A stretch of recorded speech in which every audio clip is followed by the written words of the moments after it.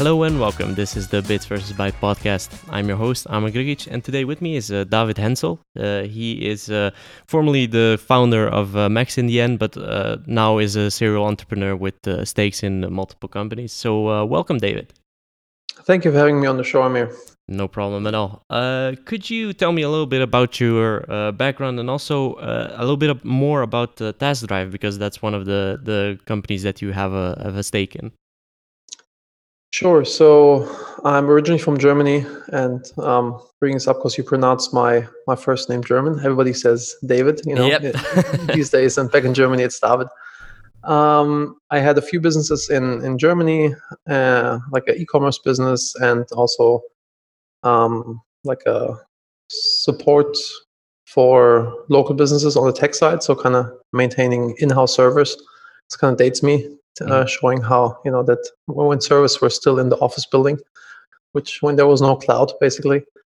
And my big dream was always to go to America, because in Germany there was no real startup scene. I saw what was going on on the west side of the States, and was really driven to go there. So I sold my e-commerce business in 2008, 2007 or 2008, and which gave me the capital to get my investor visa to move to the US. And this is where I co-founded Max CDN, which we sold a little over 3 years ago.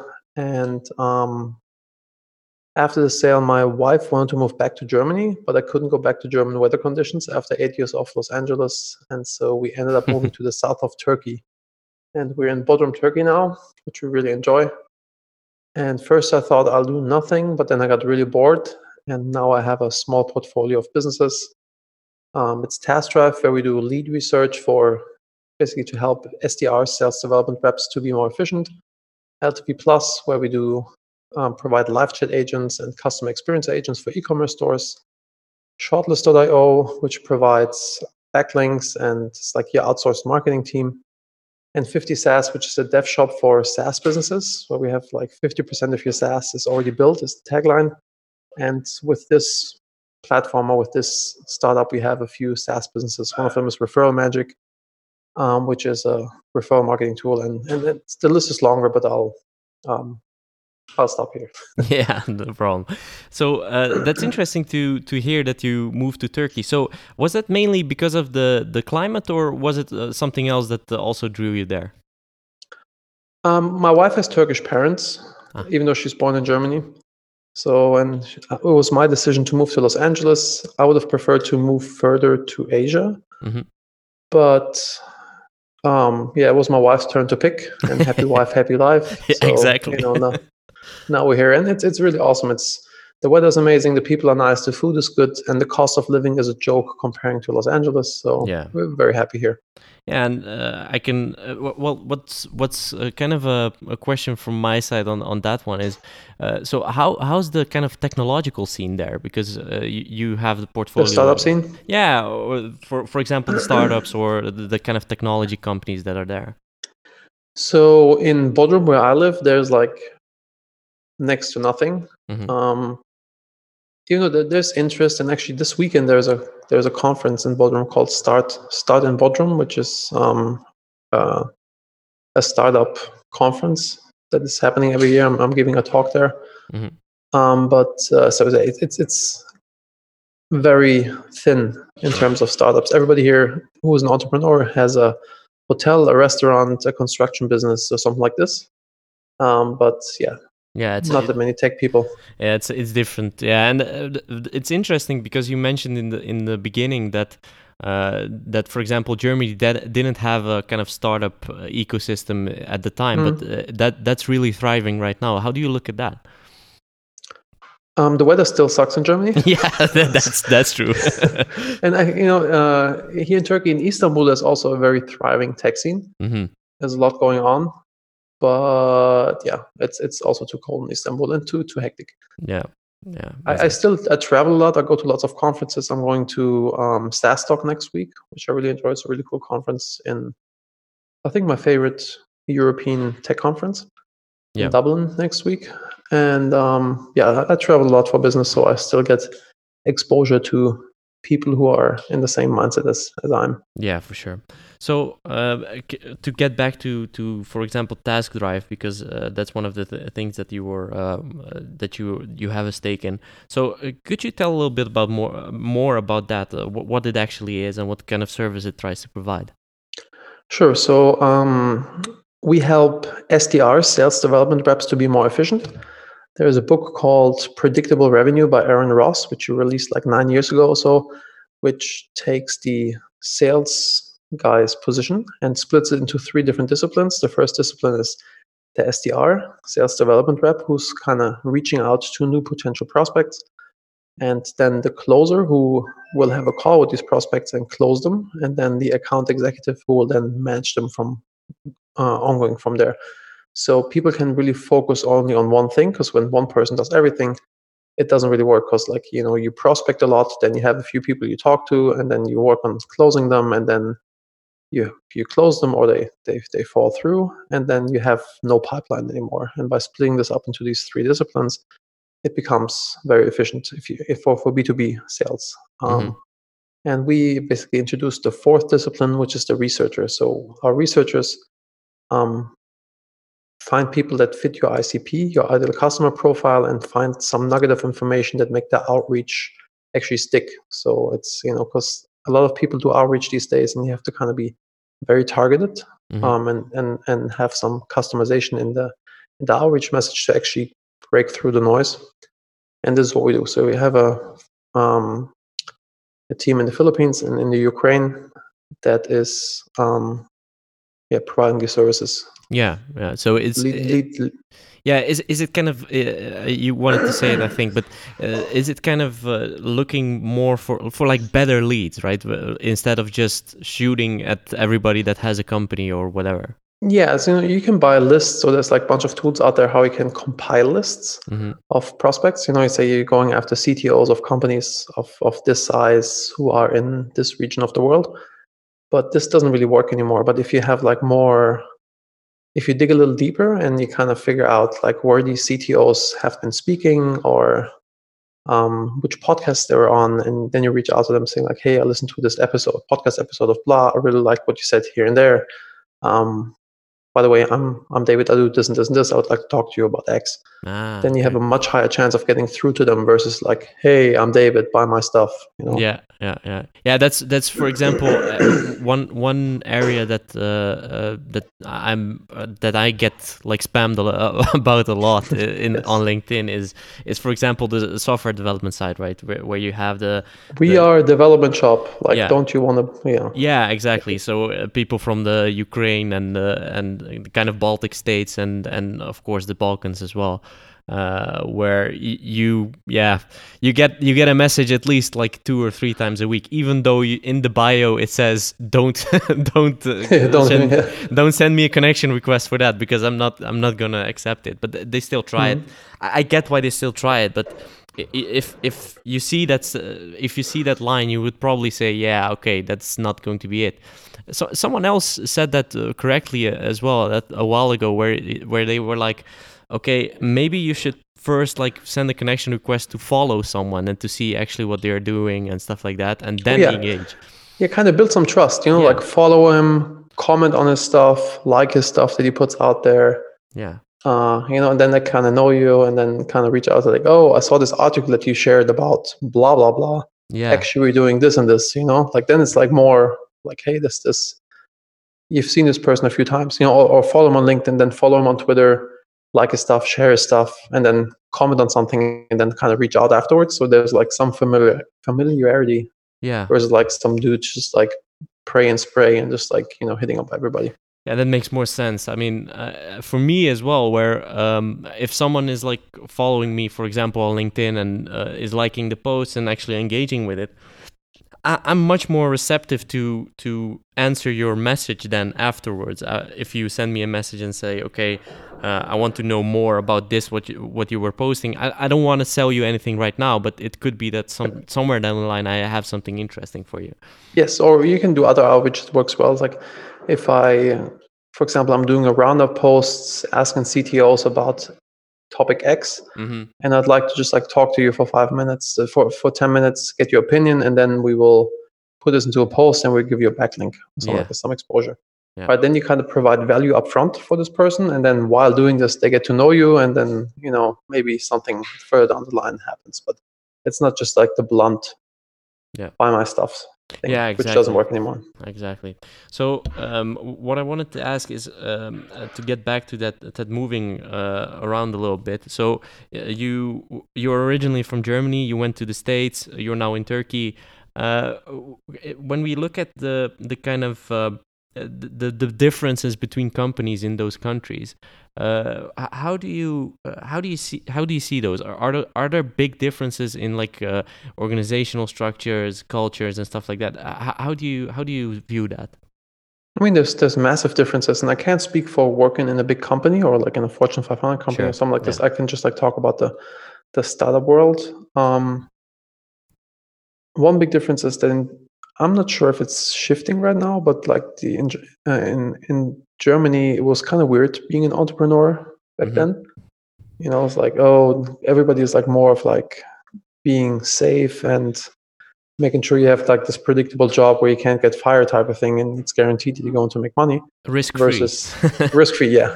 In America, people are more open to risk, and also like it's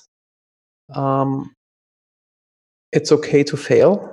Versus like in Germany, if you fail at something, then you kind of burned, and people kind of give you shit about this forever. Versus but also. Yeah, that's one big difference. Another big difference is the social system in Germany and the social system in the States. You can just like fire people without, it's like, okay, this person doesn't work out, that we'll let him go. Versus in Germany, if you have like over 10 employees, it's super hard to fire somebody. Yeah.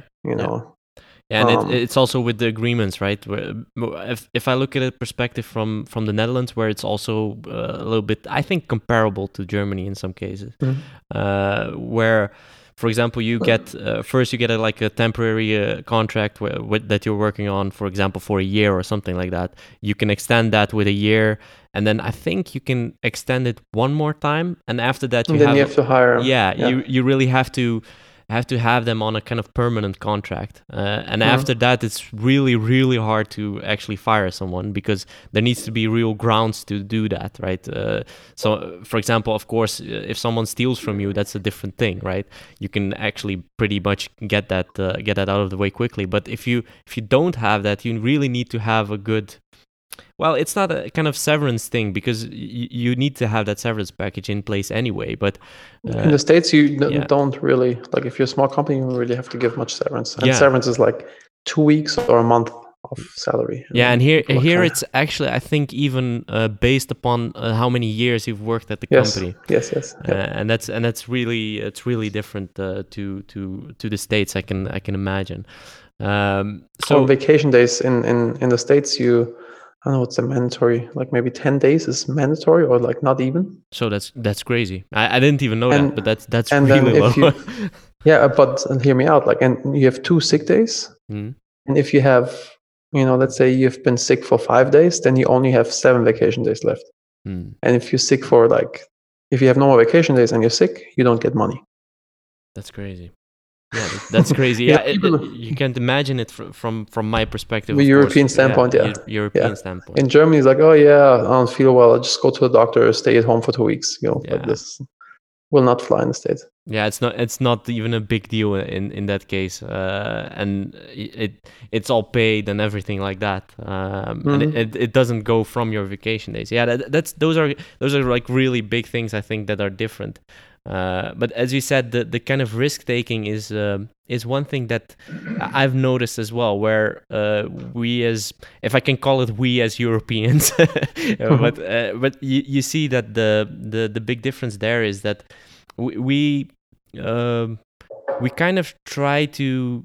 We don't dream big, if you know what I mean. Yes. That's the big thing, I think, that we do wrong, if we can call it like a we, but you know what I mean.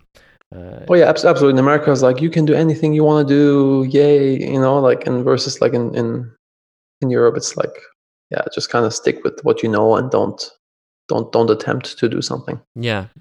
Is that also one of the reasons why that move to the United States was so interesting to you? Maybe subconsciously. Like the main thing for me was the startup scene, the opportunity, and I had really good friends in Los Angeles. And when I was in Los Angeles for the first time, I knew I'm going to move there at some point. I just knew it, and so yes. It's more, yeah. I can imagine that's one of the things.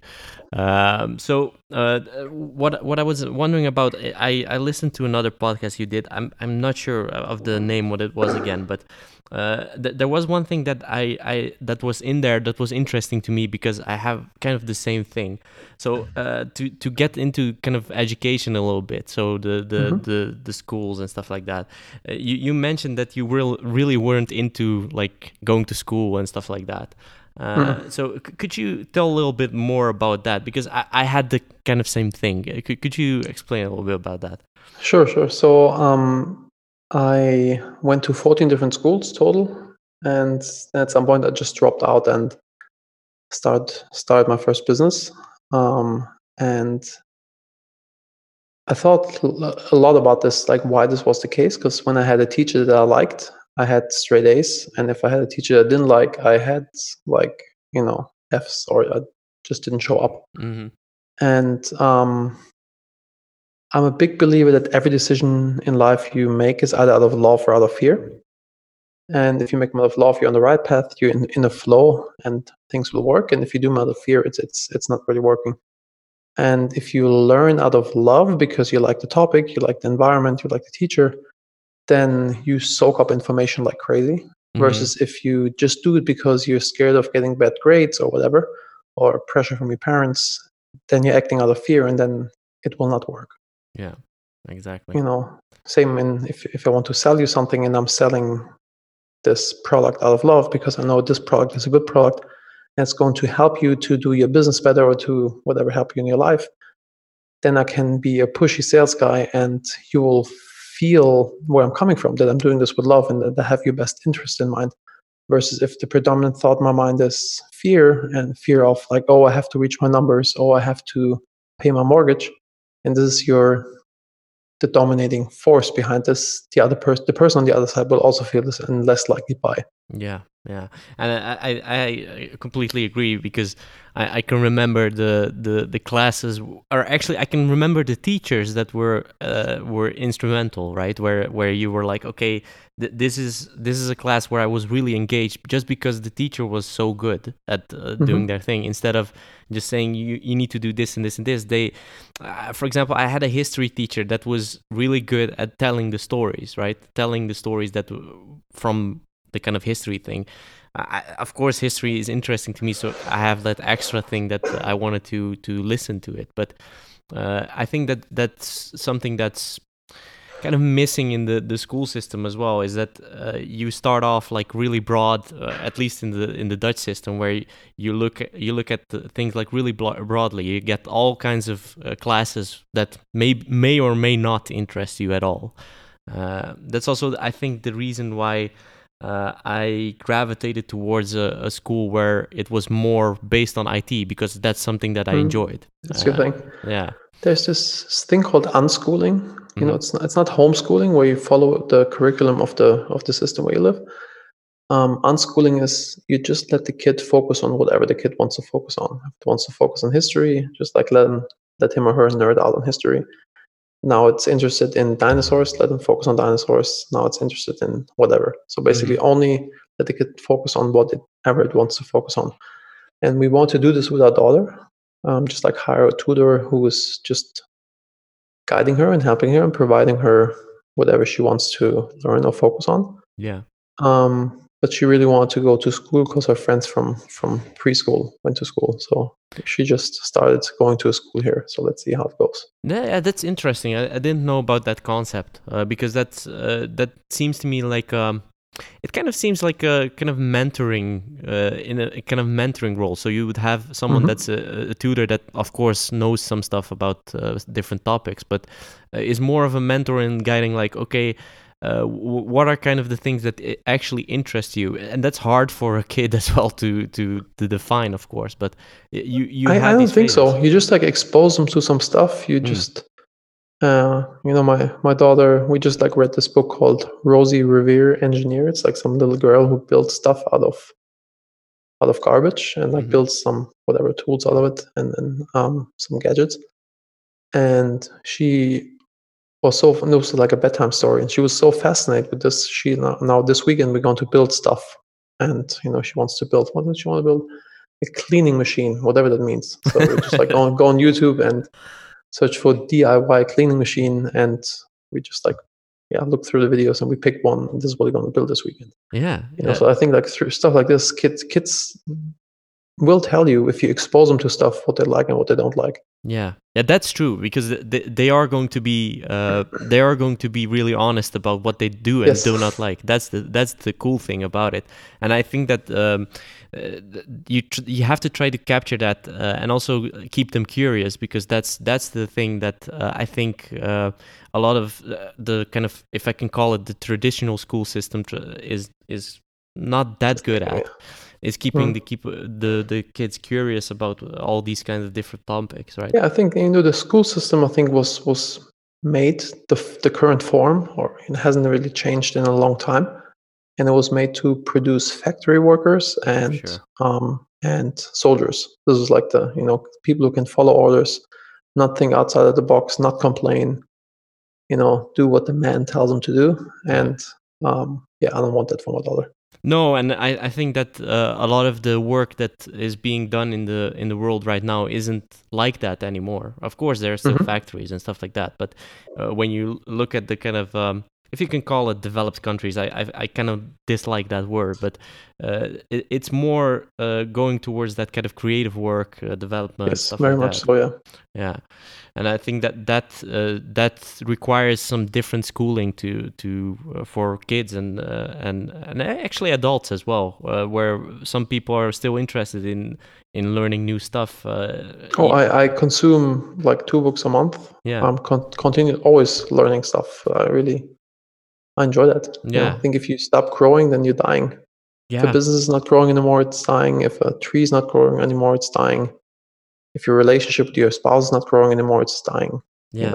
It's being stale. So we always have this urge, as if you're awake and if you're growing, then you want to grow in all aspects of your life all the time. Yeah, and I completely agree with that. I was listening to a webinar, I think 2 weeks ago or something like that. It was about a topic that I kind of I'm interested in, and I was like, okay, maybe I'm not gonna know something really new from this webinar, but I can still, even if it's that 1%. I actually talked about it in the last podcast that I did as well. Even if it's that 1% better, that's already something, right? It's big already improvement. something. Yeah.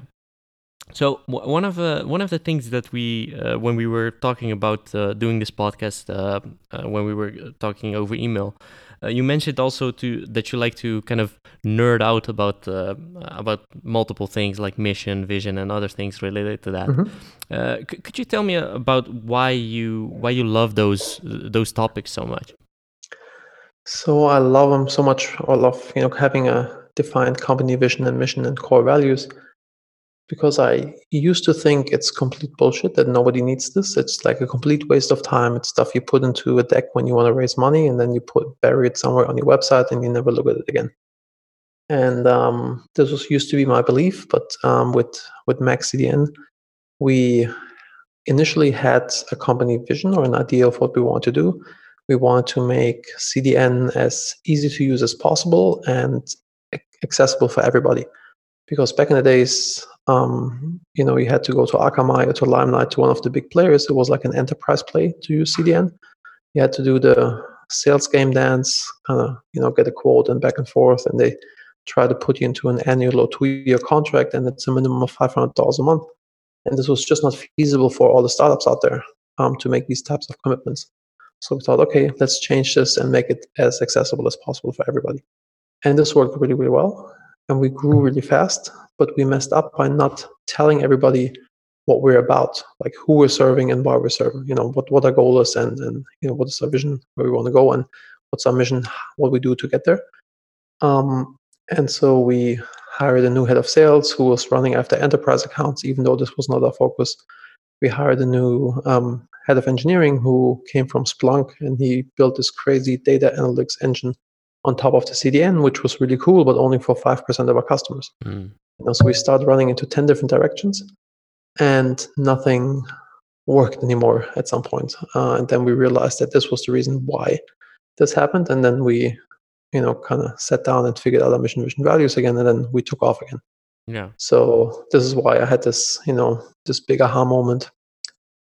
Yeah. That's why I'm so passionate about this. I can imagine, because that's ultimately the thing that of course your employees and the people working at the company get behind, right? And you notice that if it isn't there, and well, sometimes it even happens that it's there, but people don't believe in it. But that's a different story. But if it's it not only that, yeah, it's not only that. It's not only like if you want to get people behind the mission in terms of to recruit them or make them feel good about what they're doing. Yeah, it's also your decision filter.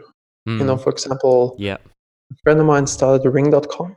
It's like this doorbell, and then it's like used to be called doorbot. When you ring the doorbell, it rings on your phone, and then you can see who, by a video stream, who's in front of the door, and you can either talk to them or let them in or not. And he sold to Amazon for over $1 billion.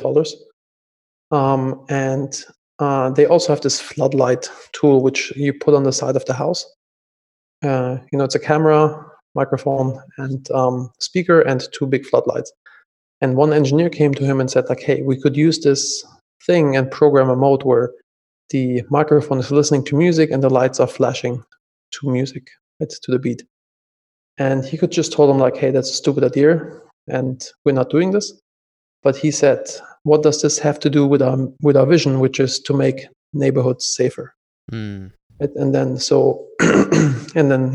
if you have this vision, mission, values, and you use it as a management tool like that, we explain your decisions, then everybody in the organization can make decisions the same way you would make them, and it reduces the management involvement massively. If you have like 1,000 people, all you have like a mission, we all want to conquer this hill, and we want to do XYZ to conquer this hill, versus like just 1,000 people running around like crazy people. Yeah, exactly. That's the thing.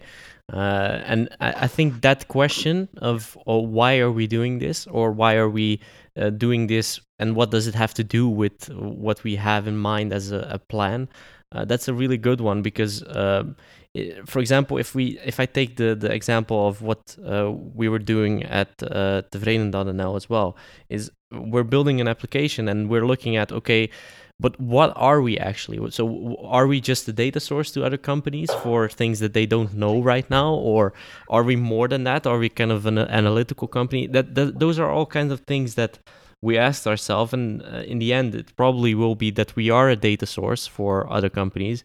And we shouldn't focus anymore on being a data company and a kind of analytical company that we have a dashboard and everything like that, right?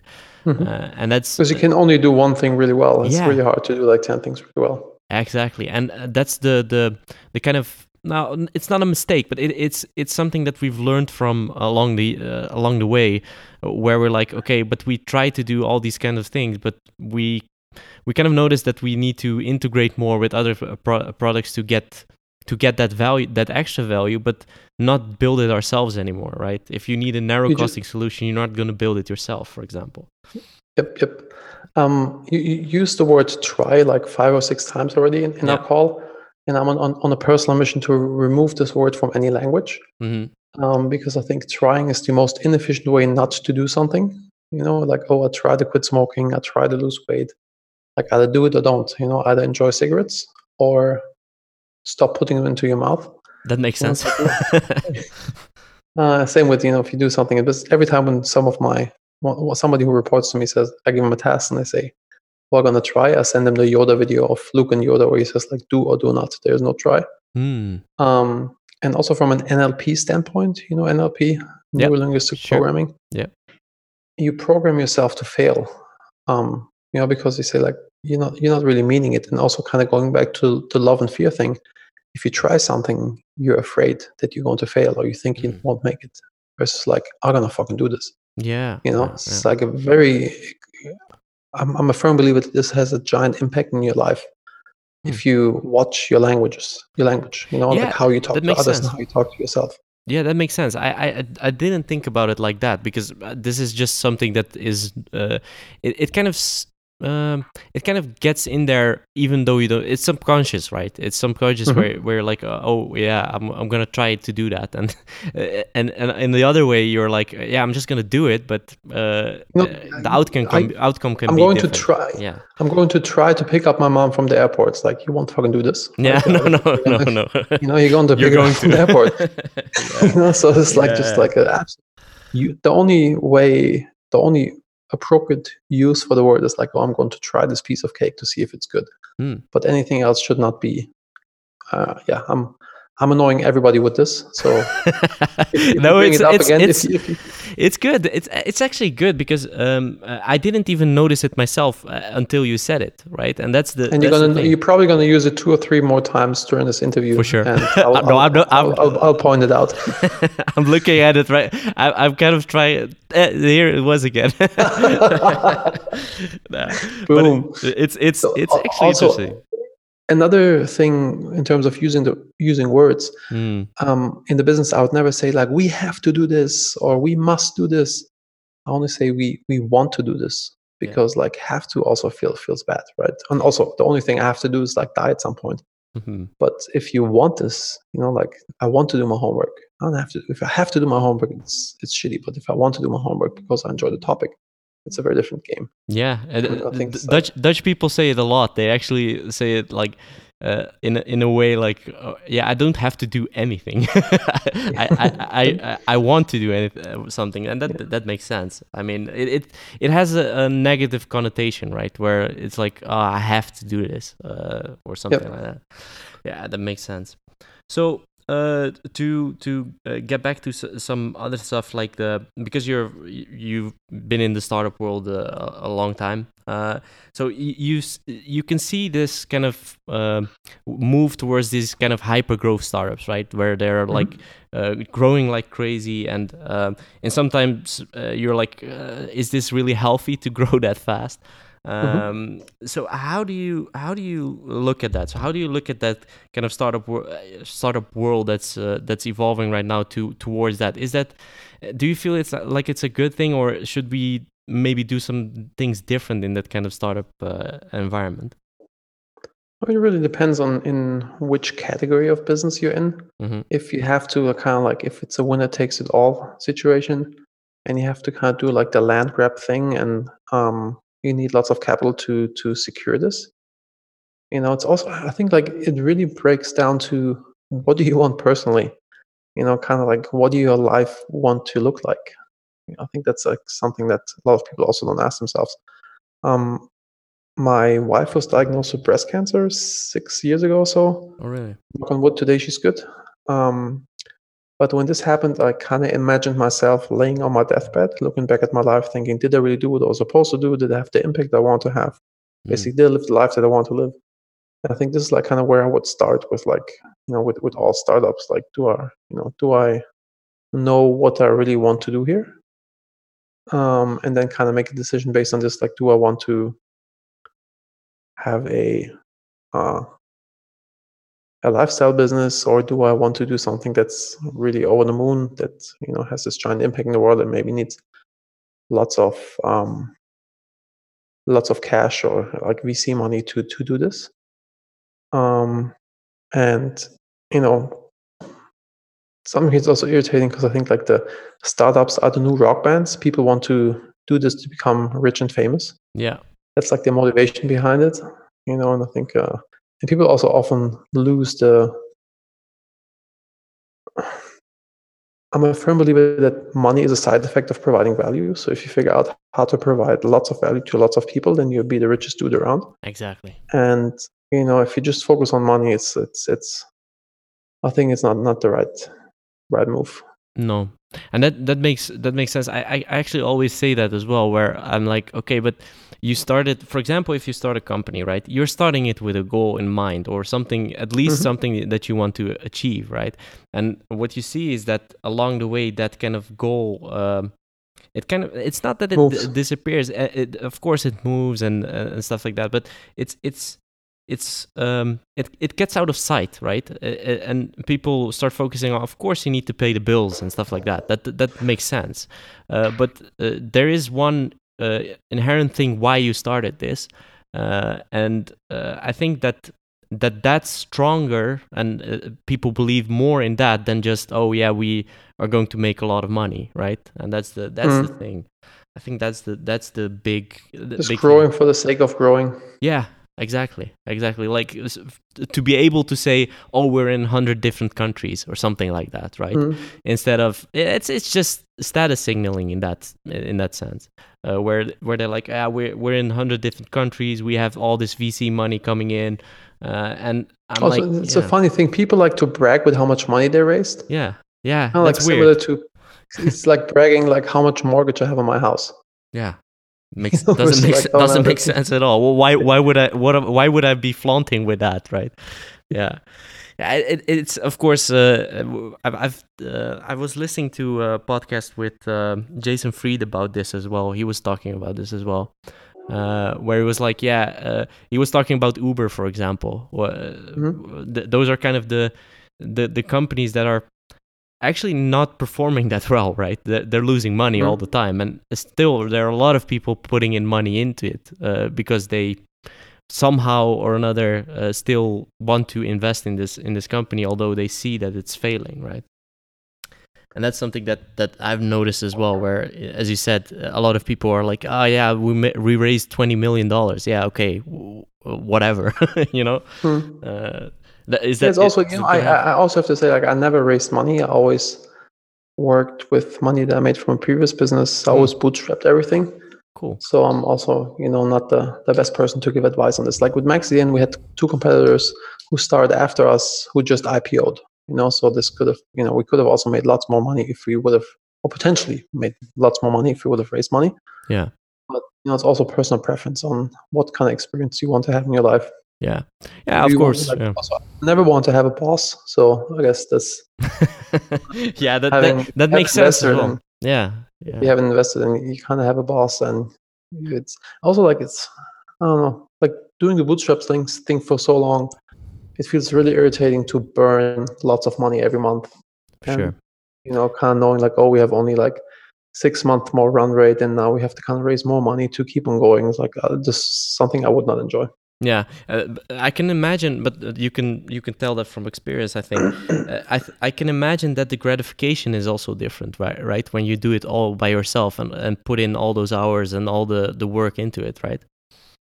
Yeah, potentially. I never had the other experience, Yeah, but I think like, if you raise money, you still think you still do it by yourself, because you're still doing the work. Somebody else just gives you money, but you kind of still do the hard work.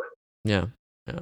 So when we look at that kind of hyper growth and stuff like that, there's also a question of if you're growing that fast, how do you kind of prevent the business outgrowing you? Because I can imagine, I don't know the growth path, for example, that you had with Max CDN, but I can imagine that growth path was pretty It was pretty steep, right? rapid, yeah. Yeah. Yeah. How do you keep up with that? I think it really breaks down to cultivating good habits. I'm a Hmm. firm believer that habits determine everything in your life. If you are successful or unsuccessful, obese or in shape, happy or unhappy, it kind of all, goes back to the habits that you cultivate. If you have a proper morning routine, you take good care of yourself, because it's like it's a marathon, not a sprint. So you have to kind of, work out on a regular basis. Meditation helps me tremendously. Like, richly always planning my day in the morning, picking out what's the most important thing that I want to work on.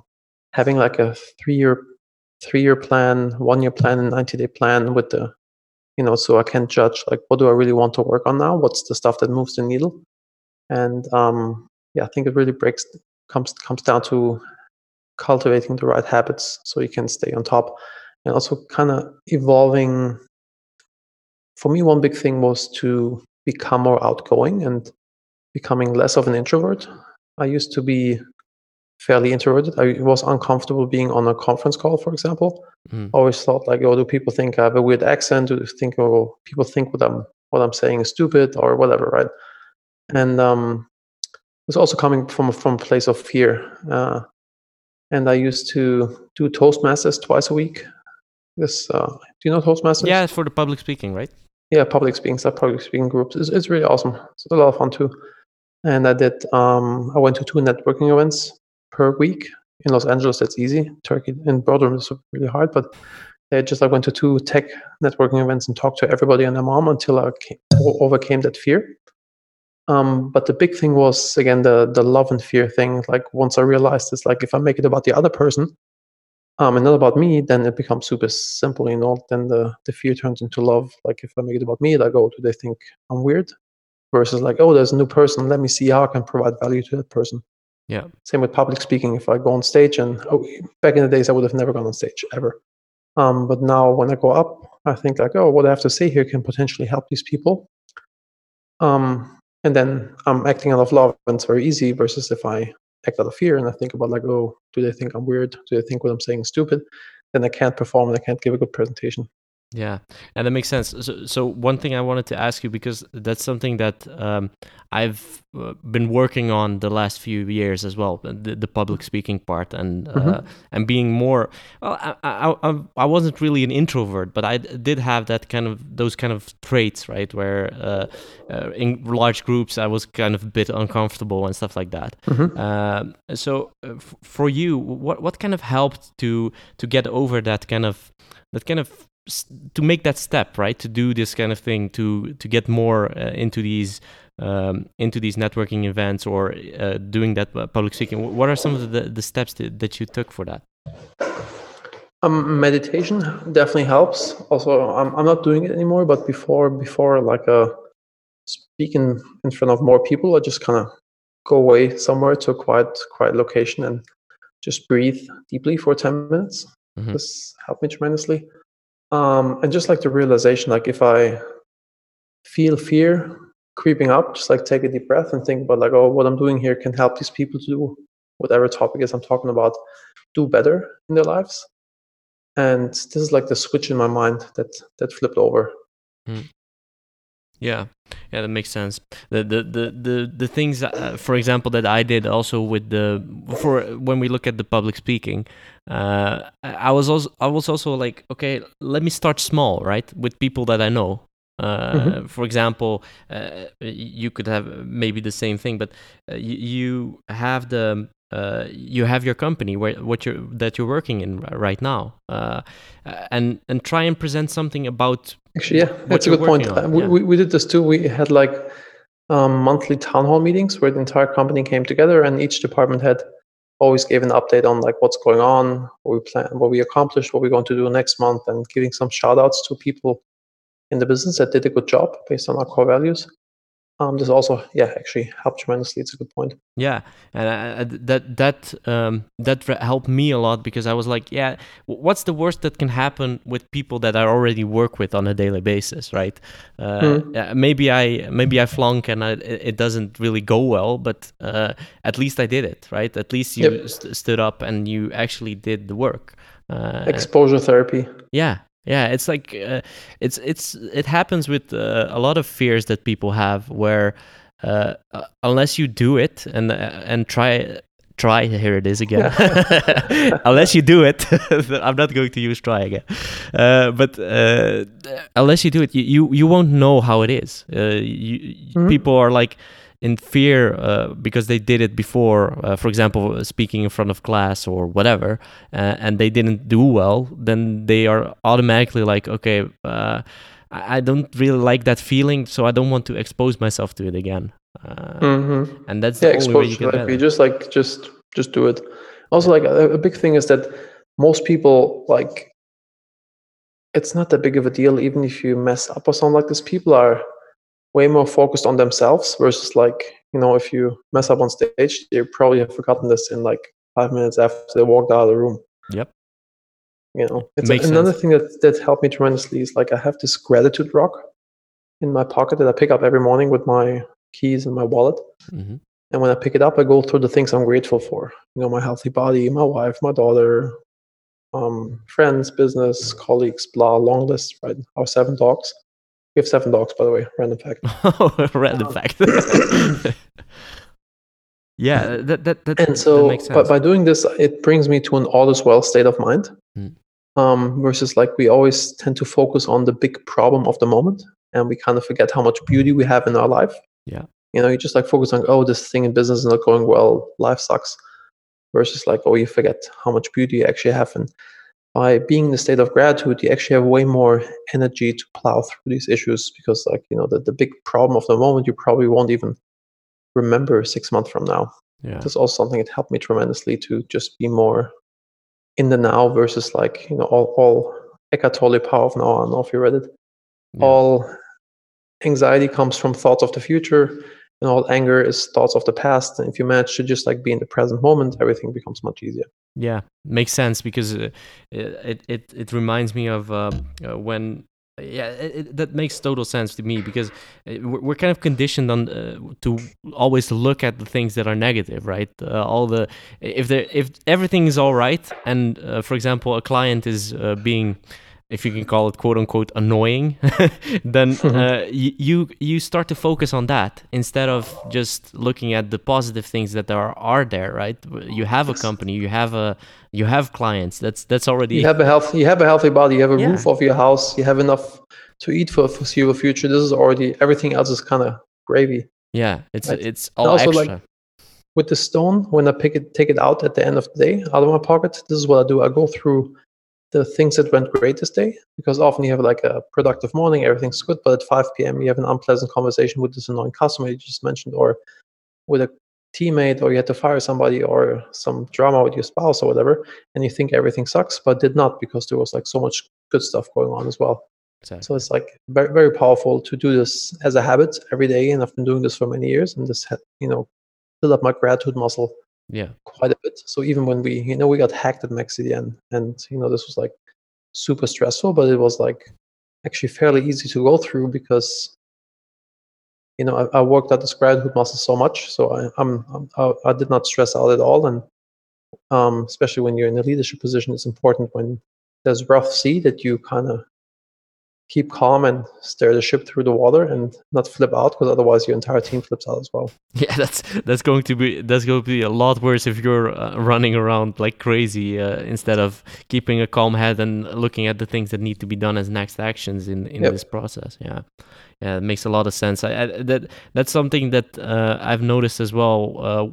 I didn't have those kind of big problems yet, but I hope you won't have them, because I really hope I really hope I don't. But of course, coming from a system engineering background, there's always something that can go wrong, right? Something goes down or whatever, and a lot of people stress out about that, like, the website is down and stuff like that. And I'm thinking like, okay, I need to look at what the next steps are to debug why this is happening. So I need to be calm and think about that, instead of just thinking, the website is down, we're losing a lot of money, for example, if it's a retail site or whatever. And that's the thing. Yeah, that makes sense. Okay, so I have one more question to wrap up. Sure. So looking at this whole journey that you went through with MaxCDN and all the companies that you're involved in right now, if you look back, what is kind of the thing that you're most proud of since starting on this whole journey? I'm